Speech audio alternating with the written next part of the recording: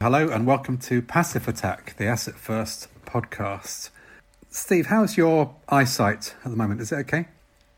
Well, on a clear day, I can see Barnard Castle from here, so I think... Perfect. So yeah, that's good to hear. I'm pleased. First point today, economic outlook is bleak, to say the least. And indeed, the Bank of England have warned of the worst recession since the Great Frost of 1709. It's surprising to think that it could be that bad because I know the frost was particularly chilly, but they're thinking it really is so bad. And yet, we're still seeing stock markets performing pretty strongly, having come back a long way from the bottom. Do you think that the Bank of England are overly pessimistic or that markets are overly optimistic? I don't think either of those things, in fact. The Bank of England drew a little criticism for being what the media perceived to be too optimistic. But the Bank of England wasn't too far away from the consensus. I mean, the Bank of England's wasn't a forecast, it was an illustrative scenario. So they said, okay, here are our premises. Here's what we think are all reasonable assumptions. And in the light of those assumptions, this is what may happen to the economy. So it wasn't a forecast necessarily. And if you disagreed with any of those assumptions, it allowed you to adjust upwards or downwards. So you got an idea of what may or may not happen. So... and some of those assumptions were really quite straightforward in the sense that the bank expected the lockdown to be eased over the 3 months beginning the start of June. And it looks to me like that's going to happen. So that's a fairly realistic assumption. It also assumed big declines in the second quarter, which again seemed quite likely. And then it assumed that people's behaviour was going to be sub-normal for 12 months or so. So that I didn't see anything overly optimistic in the Bank of England's scenario that they set out, and doesn't happen to be a million miles away from the consensus. So my understanding of the new forecast that I can see, the median is for an expected decline of something like 8.5% this year, followed by a bounce next year of a little over 6%.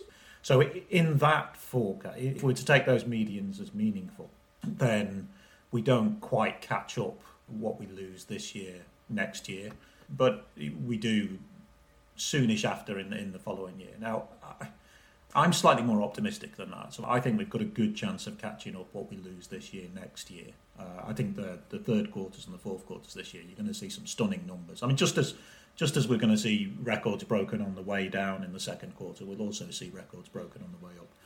To some extent, as far as the markets are concerned, I'm not convinced that it matters that much whether we are within a percentage point here or there. And the second quarter is going to be so bad that it doesn't really matter whether we lose 16% or 17% or 18% or more. I'm not sure that the actual expectations for the second quarter are really underpinning stock market prices today. So if we had a 18% contraction in the economy, where would you see the stock market being if the economy was down 18%?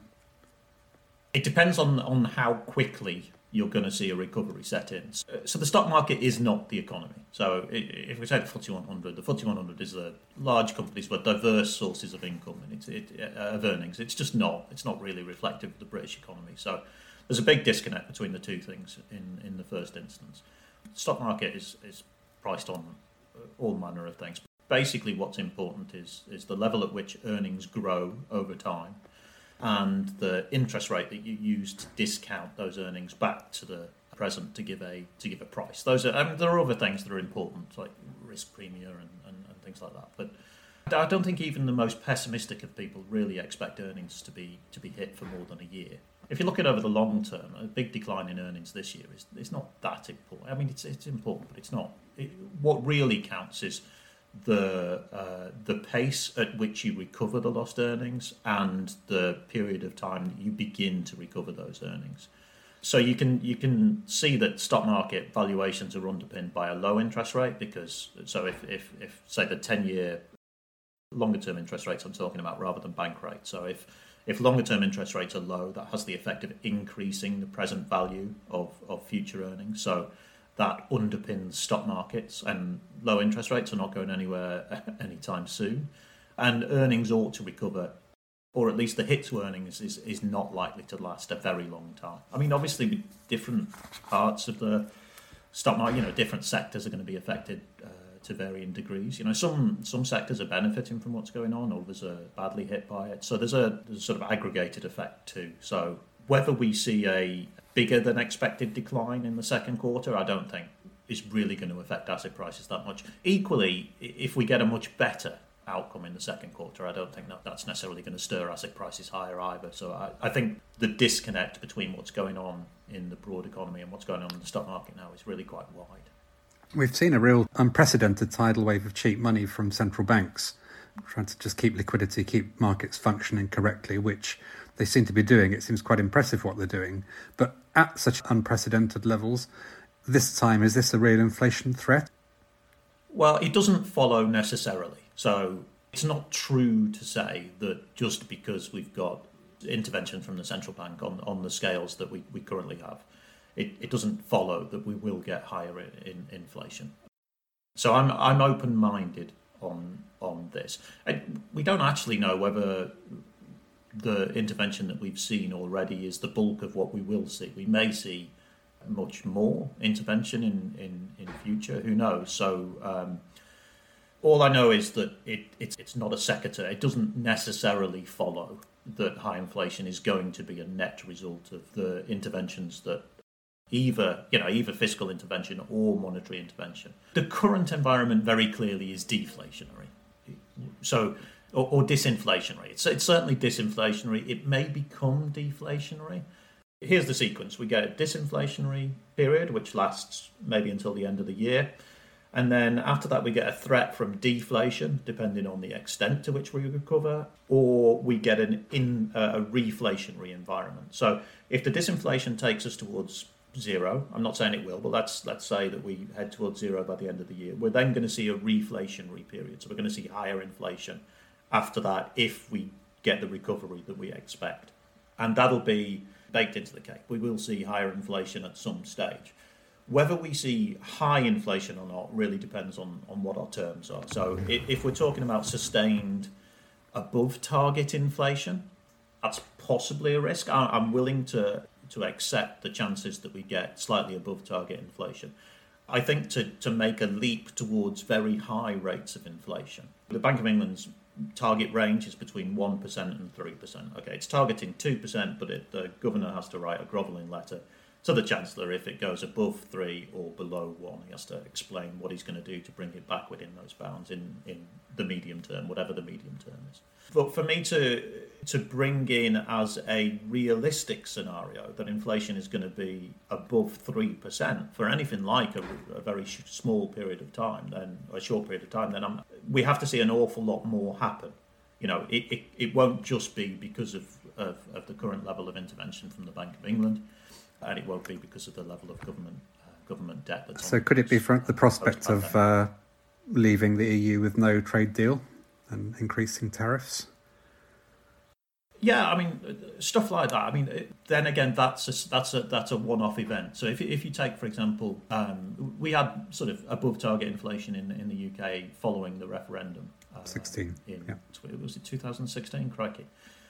Yeah, June 2016. So the pound took a bit of a hit in the post-referendum weeks, and given the big decline in sterling's exchange rate, that had the effect of increasing inflation, imported prices most particular, and CPI was above target for a period of time. But that's a one-off event. It was it was a decline in the pound in the immediate aftermath of the referendum that wasn't subsequently recovered, and that had the effect of increasing inflation for a year. But the Bank of England didn't do anything about it. It didn't do anything about it because A, there was no need to do anything about it, and B, there was nothing that they could do about it. If you just take that period of time, so imagine I'm importing pencils from you in France, and you're charging me the equivalent of £1 for those pencils, and then the pound drops by 10%. Now those pencils are going to cost me £1.10. But inflation is just a year-on-year comparison. So a year later, I'm comparing the price at £1.10 with the price at £1.10, so inflation is zero. So CPI will come back towards target, or at least the influence from the decline in sterling in the event that you postulated the central bank won't do anything about it because it'll just drop out the calculation for a year. So we might have in this scenario, what I'm using the word sustained high inflation quite specifically because, there are one-off events that can lead to above target inflation, but the sort of maximum length of time that tends to happen is for a year or so. So sustained high inflation seems quite unlikely to me at this stage. Like I said, I'm very open-minded because one of the reasons I'm determined to remain open-minded about that is because asset prices are very sensitive to the inflation outlook, and the transmission mechanism for that is via interest rates. So in this period of very, very low interest rates, which I think we're locked into for a while, but if we do get sustained high inflation, that will give rise to a fairly abrupt end to this environment of very low interest rates that we've been in for a long time. And I do think asset prices will be much more sensitive to that. So it's a very, very serious risk. Your reasoning sounds very sound, although I'm a bit unsettled about why you'd be buying pencils from France when you've got the Cumberland pencil factory just down the road. Surely, are they in trouble? Should we be selling our Cumberland shares? I want to talk now about property. Just want to ask the question about the wisdom of having a neutral exposure to property at a time when there seem to be some very strong headwinds relating to how people are changing their habits, both in relation to internet shopping and social distancing, and whether this might have a prolonged effect on property demand going forwards. Thoughts on this? I'm not anticipating a very long hangover in terms of a modification of people's behaviour. I'm not anticipating that is something that we need to factor in for the very long term. So, like I said, most forecasts at the moment are sort of including a sort of 12-month impairment in people's normal behaviour. I'm happy to go along with that, but I happen to think it'll be shorter. So there were trends that were apparent pre-pandemic that perhaps the pandemic will accelerate. But I don't think there are a new set of trends that will be born from the pandemic. So you might, the declines in retail property spaces were apparent pre-pandemic, and maybe the pandemic has accelerated them a little bit, but I'm not anticipating any brand new trends post. Could be that warehousing is a major beneficiary of what's going on because people will still shop. It's just the way in which they shop. So other parts of the property market might benefit from that. So I'm reasonably happy with holding risky assets. REITs are definitely risky assets. So REITs ought to be viewed really as a sector within the equity market. They're an equity-like asset for all intents and purposes. So, and I'm broadly speaking, I'm happy with the price of risky assets. Okay. We have specific exposure to UK equity income stocks, and with the headwinds and the pressures against paying out dividends, and therefore perhaps the difficulty in finding quality equity income to be in such a portfolio, is this still a holding that we want to have in the portfolios? Might we look to disperse to less income-orientated stocks for our equity exposure? I don't see any problem with our current holdings whatsoever. We're full cycle investors, right? Which means that we view the outlook in terms of a full cycle. So if you take a big bear market and you go, obviously you lose money in the bear market, you make money in the recovery, you get an expansion period, then you get close to another contraction period. That's a full cycle. So you go from contraction to recovery to expansion to slowdown and then to contraction again. We're going to hold the assets that we've got in the portfolio throughout that the full four phases of that outlook. But there are times when we would want more of various assets and maybe slightly less of various assets. We're following the old adage. I mean, there's nothing new this time round as far as this stock market cycle is concerned. We've seen it all before. Things are relatively temporary affairs. We're going to see a hit on dividends. There are some companies inside the indexes, inside the assets that we hold, that aren't going to do very well at all, and there are some that are going to do very well indeed. And we're not going to mess around too much with our risky holdings at this moment in time. Broadly speaking, we're happy with valuations, especially valuations in the UK. There is a huge, in my estimation, there is a huge margin for error in the price of UK equities at this moment in time. So they've been double hit really, or triple hit. You can count the number of uncertainties that have been driven into the price of UK stocks, to the extent now that I think they offer. They're so attractive that they're completely unequaled from any peer investment. So if you take the S&P 500, it looks to me like it's about fairly priced. I'm not saying it's overpriced or anything like that. I mean, it's stunning enough that I'm saying that the S&P 500 is about fair price given the economic data that's going to roll in the next few months. But as far as the UK equity market is concerned, it's very, very acutely undervalued in my view. So I don't think a rotation of our UK holdings is warranted for any reason, and I don't buy into the notion that these cuts in dividends alter the long-term prognosis as far as we're concerned. So we won't be buying more of them at this moment in time, but certainly selling them that would be.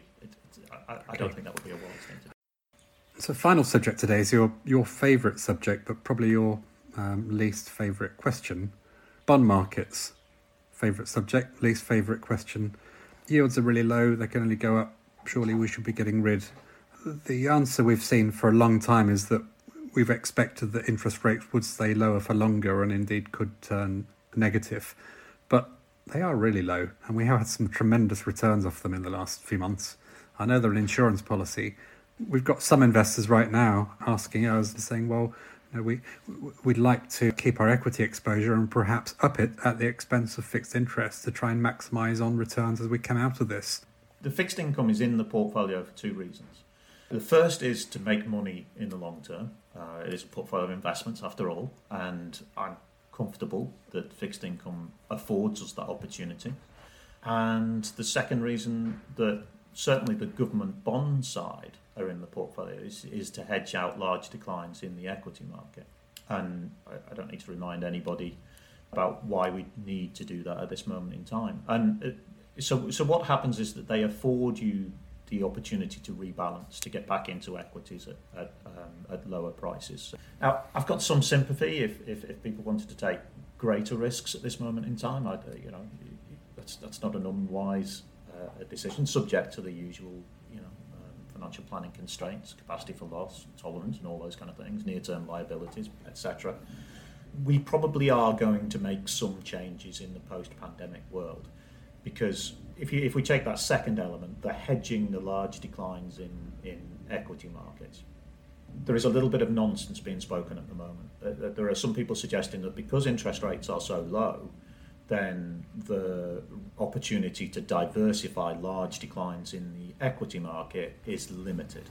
But it's not limited. So if you take the 10-year gilt at 20 basis points, zero is not its terminal yield. It can yield negative 120 basis points in the worst of circumstances. And I'm reasonably confident that that's going to happen. So it's not the ability to diversify that is the problem. It is the cost of doing so.